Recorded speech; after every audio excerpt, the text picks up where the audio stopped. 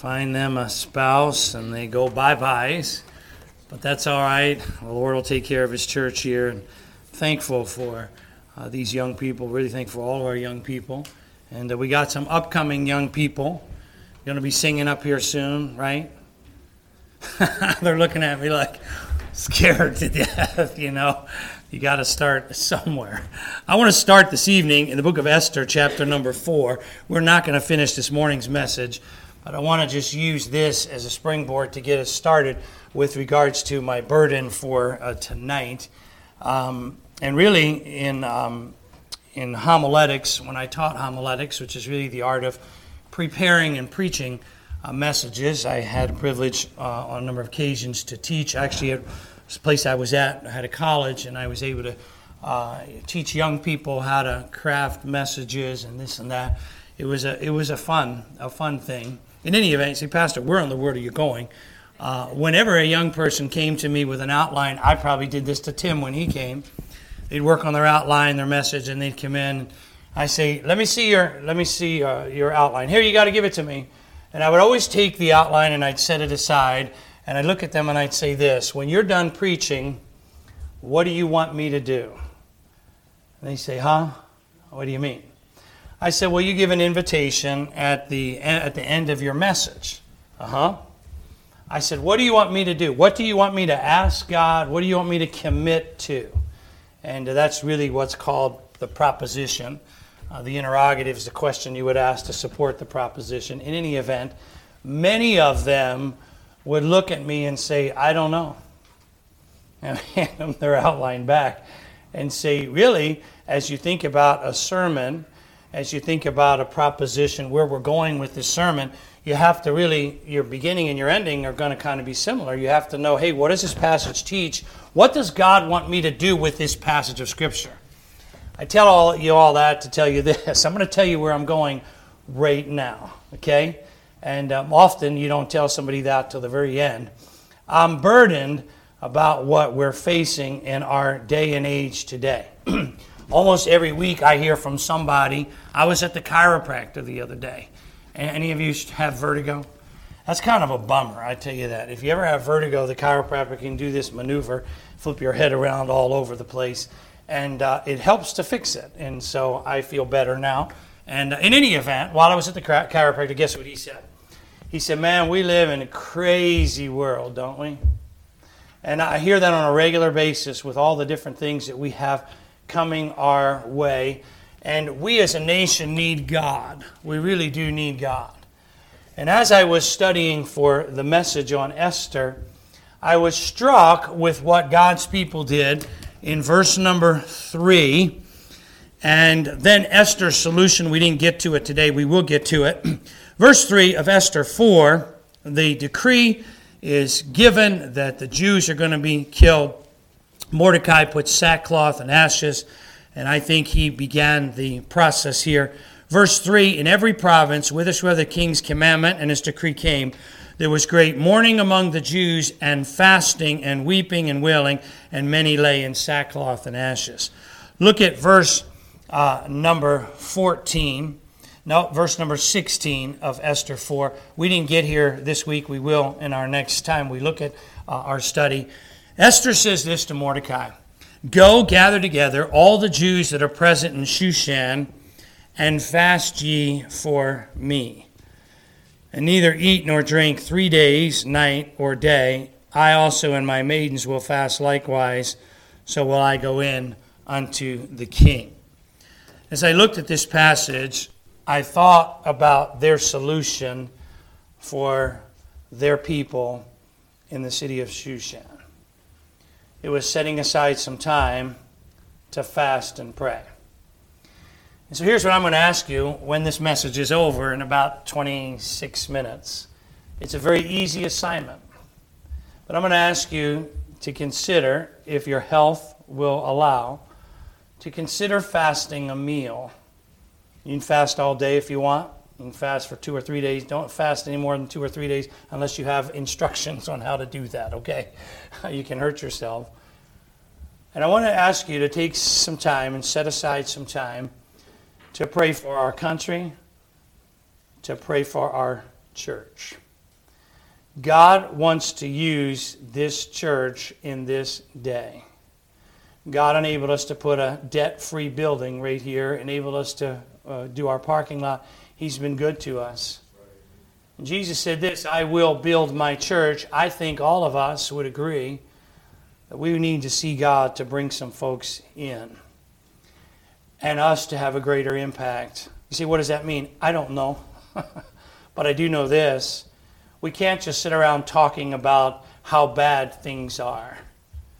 God can use us to make a difference. And so I want to take a few minutes and I want to preach a message that I've entitled Prayer and Fasting. Some of these thoughts I gave you about 6 years ago. I did kind of rework some of this.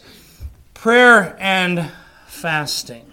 Why is prayer and fasting important? I'll be honest with you, I'm not good at it. My wife's way better at it than me. My wife has disciplined herself on a regular basis to just take some time and just fast for the needs of our family, for the kids, for whatever, for the needs of you folks. And if she'll get a burden, she'll say to me, hey, I just talked to so-and-so and I'd like to set some time to fast and pray. Will you join me? And sometimes I say yes.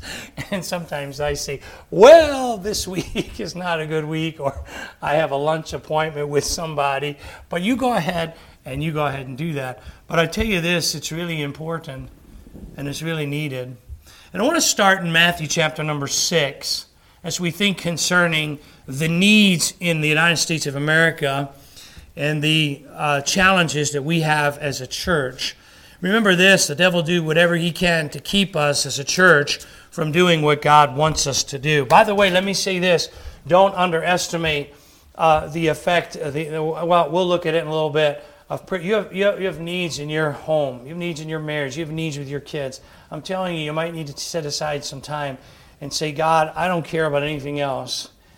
I need you to intervene. God answers prayer. Prayer moves the hand that rules the world. Number one, as I look at fasting and prayer in the Word of God, fasting is expected. Look at Matthew chapter 6.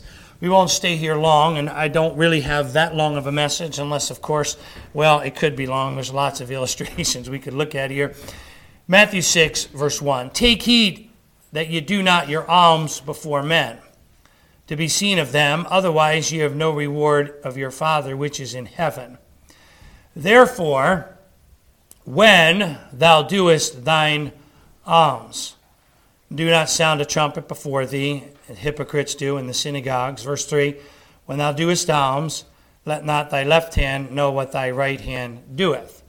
We have instruction here in verses 1 to 4, Matthew 6, concerning giving. But I want you to notice the word when.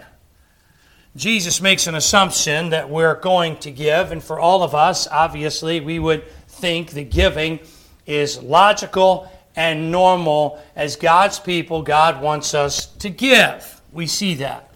Slide down to verse number 7. And Jesus says this, again, this is part of the Sermon on the Mount. He says, and when thou prayest, note the word when thou prayest, and we're given some instructions in the first 4 verses on giving. Now we're giving some instructions concerning prayer. Don't be as the hypocrites are, for they love to pray standing in the synagogue and in the corner of the streets. Verily they have their reward. Verse 6, but when thou prayest, enter into thy closet, and when they've shut the door, pray to thy Father which is in secret, and he shall reward thee openly. And then we see what? We see here the model prayer. When you pray, pray after this manner. We looked at this a number of weeks ago on a Wednesday night. But notice what Jesus says. He says, first, when you give, here's some instruction on giving. Then he says, when you pray, and here's some instruction on giving. So there is an assumption then, an expectation that God's people will give and God's people will pray. You with me? Now I want you to see what Jesus says in verse number 16. Moreover, look at the next word, when ye fast. Be not as the hypocrites of a sad countenance, they disfigure their faces that they may appear unto men to fast. But when you fast, anoint thine head, verse 18, thou appear not unto men to fast, what you do in secret, and thy Father in secret shall reward thee openly. The point of what I want us to see here is this. The word when. Giving is expected, and we see that. Praying is normal and part of a Christian's life when. But the scripture here says, when ye fast. The idea is that fasting is expected by God's people. Mark chapter number 2 and verse number 18, the Bible says this. They asked Jesus a question concerning fasting. And in verse number 18, the disciples of John and of the Pharisees used to fast. And when they come and say to him, why do thy disciples of John and of the Pharisees fast, but thy disciples fast not? Why don't your disciples fast? Jesus said unto them, can the children of the bride chamber fast while the bridegroom is with them? As long as they have the bridegroom with them, they cannot fast. But the days will come when the bridegroom shall be taken away from them, and then shall they fast in those days. Fasting is expected. Number 2, I want you to see this, and we'll start in Deuteronomy 9. We'll just highlight a couple of these examples, but I want you to see that fasting is exemplified. There are numbers of fasting illustrations in the Word of God. In Deuteronomy chapter number 9 and verse number 1, the Bible says this, and obviously God's communicating through Moses here. Hear, O Israel, thou art to pass over Jordan this day, go in to possess nations greater and mightier than thyself. Verse number 18, speaking concerning the illustration or the situation that happened in the book of Numbers with the golden calf. Verse 17 of Deuteronomy 9, and I took the 2 tables and cast them out of my 2 hands and brake them before your eyes. And I fell down before the Lord, as at the first 40 days and 40 nights I did neither eat bread nor drink water, because of all your sins which ye have sinned in doing wickedly in the sight of the Lord, to provoke him to anger. What do we see? We see here Moses fasting because he needed God's mercy and longed for God's mercy upon his people with regards to the golden calf. We don't need to turn there. Turn to Jonah chapter 3. But in the book of Ezra, you will see Ezra taking time to fast and pray because of a need for deliverance with God's people. In Nehemiah chapter number 1, you see a similar illustration of Nehemiah seeing the need. The walls are broken down, seeing the need in Jerusalem, seeing the need of God's people. And we find Nehemiah taking time to fast and pray. In Jonah chapter number 3, I alluded to this morning. Jonah chapter number 3, the people of Nineveh were a wicked people. And God wanted Jonah to go, and God wanted Jonah to preach. And Jonah went after the whole situation there with the fish there. And the Bible says in verse 3 of Jonah 3, Jonah arose and went unto Nineveh, according to the word of the Lord. And Jonah, verse 4, began to enter and cried and said, 40 days, and Nineveh shall be overthrown. Verse 5, so the people of Nineveh believed God and proclaimed a fast and put on sackcloth, from the greatest of them to the least of them. What's the situation here? And you're familiar with it. God has mercy upon the people of Nineveh. Jonah comes and Jonah says judgment from God is coming. You've got to change your ways. And they recognize that their ways are displeasing to God. And they declare a fast. Hey, we've got to take time and we've got to seek the Lord. And they spend time fasting. And what does God do? God has mercy on them. Look at verse number 9. Who can tell if God will turn and repent and turn away from his fierce anger, that we perish not? That was verse 9. Verse 10. And God saw their works, that they turned from their evil way, and God repented of the evil that he had said he would do unto them, and he did it not. You see, God was moved on behalf of Nineveh because Nineveh saw their condition before a holy God, and they repented and they fasted and they sought God to have mercy. And God did. We can look at the book of Daniel, Daniel chapter number 9. And I'll tell you what, I'll have you turn to Matthew chapter number 4. I'll stop on the way in Daniel chapter number 9. And there are a number of illustrations we could look at. Daniel chapter number 9, Daniel takes some time when he sees the condition. Daniel 9 and verse 3, you can find, if you want to find that, you can. If you want to go to Matthew 4, that's where I'm headed next. The Bible says, Daniel, and I set my face unto the Lord to seek by prayer and supplications with fasting and sackcloth and ashes. And I prayed unto the Lord my God and made confession and said, O Lord, thy great and dreadful God, keeping the covenant and mercy to them that love and to them that keep his commandments. We have sinned and we've committed iniquity. Daniel intercedes for the people of God, and he does so by prayer and fasting. In the New Testament, I had you turn to Matthew chapter number 4, and we see here the example of our Lord. And before he starts his earthly ministry here, and the Bible says in chapter 4 and verse number 1 of Matthew, then Jesus led up of the Spirit into the wilderness to be tempted of the devil. And when he had fasted 40 days and 40 nights, he was afterward and hungered. You know, Jesus did what he did here on earth in dependence upon God. And he sets an example for us to fast and pray and to seek the Lord. And then obviously in a time of weakness, the devil comes and the devil tempts him. And we're thankful that he was tempted in all points like as we are, yet without sin. Acts chapter number 13, we find another example. Acts chapter number 13, when it comes to the example of the early church. Acts 13 and verse number 1, the Bible says this, Now there were in the church that was at Antioch certain prophets and teachers, Barnabas, Simeon, and there's a list of individuals. Verse 2, as they ministered to the Lord and fasted. The Holy Ghost said, Separate me, Barnabas and Saul, for the work whereunto I have called them. When they had fasted and prayed, they laid their hands on them and sent them away. I think we've got a situation here with the early church crying out to God that God would do something and God would work. And in their time of set aside to seek God for what was going on then, God said, hey, I want you to set these two guys apart. I want these two guys to go in the ministry and serve me. And what did they do? They spent more time fasting and prayer. They laid hands on them and they sent them out. You see, the early church saw the need for fasting and prayer. Acts chapter 14, go over one other time.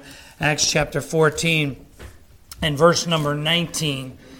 The Bible says, And there came thither certain Jews from Antioch and Iconium who persuaded the people, and having stoned Paul, drew him out of the city, supposing he had been dead. Now, this is a big situation here because the Apostle Paul was looked up to. He was respected. He was out there making it happen. And then we recognize that here the Apostle Paul was stoned and left for dead. Hey, this might be a scary thing. Let me ask you this question. If I told you that last Saturday, and I'm just making this up, all right, fictitious, Brother Palmer was here, we didn't go out last Saturday, but if I told you, and actually yesterday we got snow, we didn't go out as them, but if I told you last Saturday 10 people went out on visitation and 5 of those people got arrested, would you be signing up for visitation next Saturday? You see, well, I hope that I would be. The Apostle Paul was stoned and left for dead. And what do they do? It's amazing to me because they had a cause that was bigger than themselves. Verse 20, as the disciples stood round about him, he rose up, came to the city. The next day he departed with Barnabas to Derbe. And when they had preached the gospel to that city and had taught many, they returned to Lystra, to Iconium, Antioch, confirming the souls of the disciples, exhorting them to continue in the faith, that they through much tribulation must enter into the kingdom of God. And when they had ordained them elders in every church and had prayed with fasting, they commended them to the Lord on whom they believed. They prayed for Paul and Barnabas. Say, God, we need you to work here. We need you to empower these individuals. Illustration of the Word of God. By the way, an interesting verse is found in 1 Corinthians chapter number 7 concerning this matter of fasting. 1 Corinthians chapter number 7 has to do with the husband-wife relationship. It has to do with the importance of husbands and wives meeting each other's needs in a physical way. But it's interesting what the Bible says. By the way, well, I won't go there. I'll chase a rabbit, and I better not.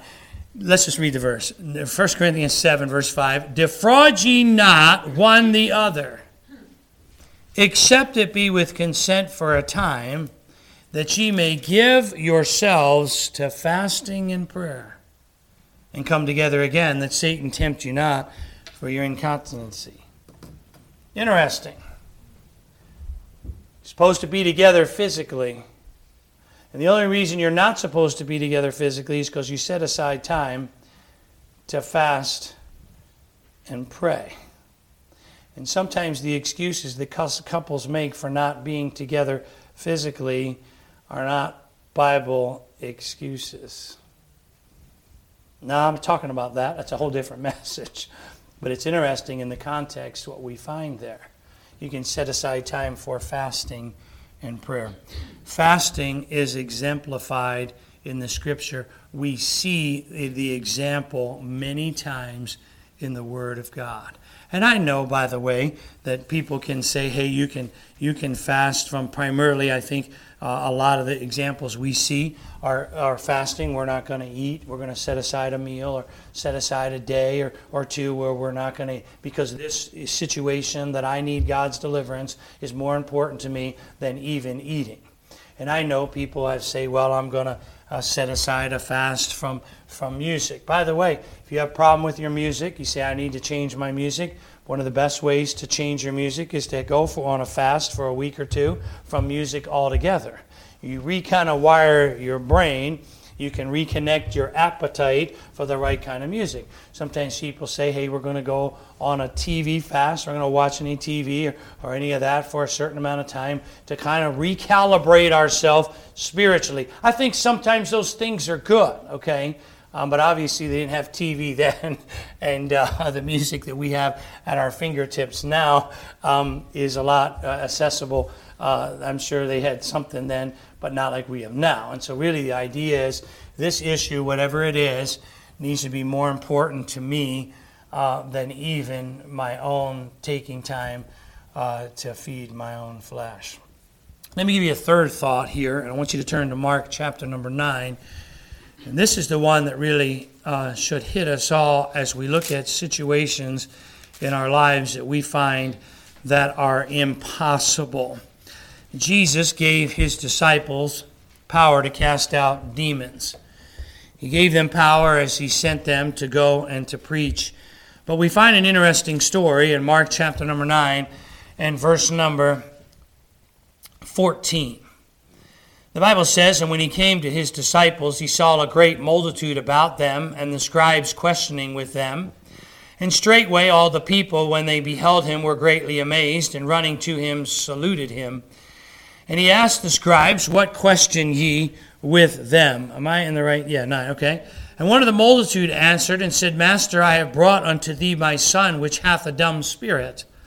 And whithersoever he taketh him, he teareth him, and he foameth, and gnasheth with his teeth, and pineth away. And I spake to thy disciples that they should cast him out, and they could not. By the way, if you look at the Word of God and you see individuals that were demon-possessed, they were hurting themselves. They were casting themselves into the fire, and people had to pull them out because the devil that lived in them was trying to destroy them. And we need to remind ourselves that the devil hates us. And the devil is out to destroy us. And he'll do anything and everything he can to render us ineffective for God. But they come to Jesus and they say, Jesus, we need your help. Verse 19, and he answered him and said, O faithless generation, how long shall I be with you? How long shall I suffer you? Bring him to me. And they brought him unto him. When he saw him, straightway the spirit tear him, and he fell on the ground and wallowed foaming. And he asked his father, how long is it ago since this came of him? And he said, of a child. And oft times it cast him into the fire and into the waters to destroy him. But if thou canst do anything, have compassion on us and help us. And Jesus saith unto him, if thou canst believe, all things are possible to him that believeth. And straightway the father of the child cried out and said with tears, Lord, I believe. Help thou mine unbelief. I'm telling you, that is a great verse. Lord, I believe. Help thou mine unbelief. And God has compassion. Jesus has compassion. And he saw the people came running together. He said to the verse 25, to the foul spirit, thou dumb and deaf spirit, I charge thee, come out of him and enter no more into him. And the spirit cried and rent him sore and came out of him. And he was as one dead, insomuch that many said he is dead. But Jesus took him by the hand and lifted him up and arose. When he was coming to the house, his disciples asked him privately. They pulled him aside and say, Lord, why could not we cast him out? And he said unto them, this kind can come forth by nothing but by prayer and fasting. What Jesus is telling his disciples is that fasting is essential. That's our third point. It is essential. Sometimes the only answer is to fast and pray. And we know as we look at the example of the Lord Jesus, Jesus spent some time fasting and prayer. And what did he tell his disciples? He gave them power. But the disciples said, hey, what do we do? And Jesus said, hey, you need to spend time in prayer and spend time fasting. How desperate are we? And sometimes I think that's really our issue. Sometimes I think the issue is we're not desperate enough to see God to really do something. We're not desperate enough about the condition in which we find ourselves. We may head in a situation where it gets more desperate than it is. God wants to work. I have a lengthy illustration here. You know what? I think I'm just going to forget about it. It's a story that John R. Rice told concerning a situation that he faced where God intervened and worked in a great way due to fasting and prayer. Andrew Murray said this, fasting helps to express, to deepen, and to confirm the resolution that we are ready to sacrifice anything, to sacrifice ourselves to attain what we seek for the kingdom of God. How important is your family? How important is your marriage? How important are your kids? How important are your grandkids? Do you know we're fighting the devil for the people that we love? We really are. And sometimes we can get frustrated with them and think, oh, the problem's with them, the problem's with them. Hey, we wrestle not against flesh and blood, but against principalities and powers, rulers of the darkness of this world. And I think in the day and age in which we live, with the challenges that we're facing, I read this morning concerning HB 300, the governor, the House has already passed it, and the governor's pushing the Senate to pass it. And it could get passed, and now what do we have? We have challenges. I told my wife this. I said, you go in a restroom, and some guy goes in there after you that thinks he's a gal. For a couple minutes, I'm going to think I'm a gal too, and I'm going to go right in there as well. And I'll change my mind in a minute or two later when I get out of that bathroom. This is craziness. I mean, this is absolutely nuts. But our God's on the throne. And our God is able to work. And we have to believe Him and believe that He will. And God's able to work in this church. God's able to bring folks here that we can minister to and we can save. This is like a hospital, and there's people out there that need saved and that need delivered. And we need to call upon God and say, God, would you give me somebody that I can pour my life into? And all of us have challenges in our situations that God has us in. And some of it's with children, and some of it's with grandchildren, and some of it's marriage issues, and there's lots of challenges we face. But can I say this? God is bigger than any challenge that we face. Amen. And it might be that we have to get to a point where we say, I am desperate before God. Nothing else matters. My kids have to turn out for God. My marriage has to make it for God. My grandkids have to get saved. And I'm going to seek God. And I'm going to fast if I need to and pray. And I'm going to make it a priority. We have things that are important to us that we say. You say, oh yeah, this is really important. My marriage is really important to me. How much time do you take praying for your spouse? You see, if you really want to know what's important to you, look at your action, look at the list of things that your priorities and where you spend your time. That's really what's really important. We can say these other things are important, but unless I give attention to those other things, and unless I cry out to God about those other things, they're really not that important. I'll say this and I'll be done. I was counseling with somebody years ago in my office, and I said to them, hey, what's important to you? And they said, oh, the Lord is number one, number two. I had asked him prior to the counseling situation, I said, can you bring me a list of just your schedule and what you normally do? And he wrote out time he went out and went to work and this and that and the other. And then I asked my questions. I said, what's really important to you? He said, number one is the Lord. And I said, can I look at your to-do list? I said, where do you spend time with God in this? How much time do you spend with God on your paper here? Oh. See, God's not number one. He's not. What's number two? My family's number two. Spending time with my family. Can I ask you a question? Looking at the schedule. Where does that fit into here? By the way, duties don't conflict. Church and family, we can all work together. We can work together to spend time. David was telling me, he was reminiscing. He said, I was part, as a little kid. How old were you, Dave? 12, 13, whatever?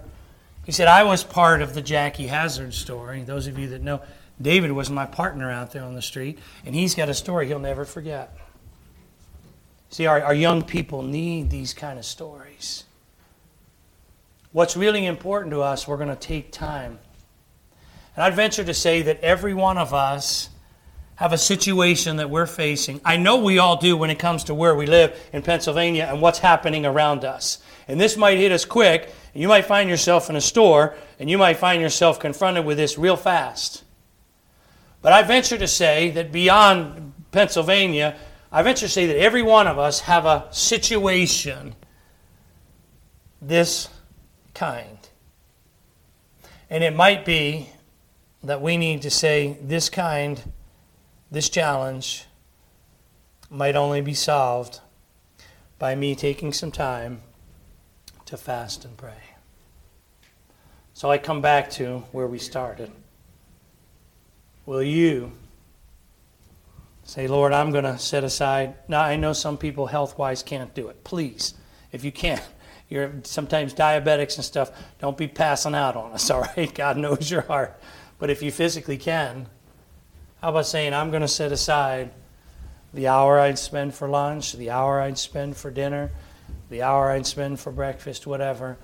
And I'm not just going to not eat, but I'm going to set aside that time, and I'm going to seek God for my state, for our country, that God would build His church, and for the issue that I'm facing right now. God is not limited. If we seek Him, we'll find Him when we search for Him with all of our heart. And sometimes God wants us to say, I don't need any of it. I need you, God. Let's bow.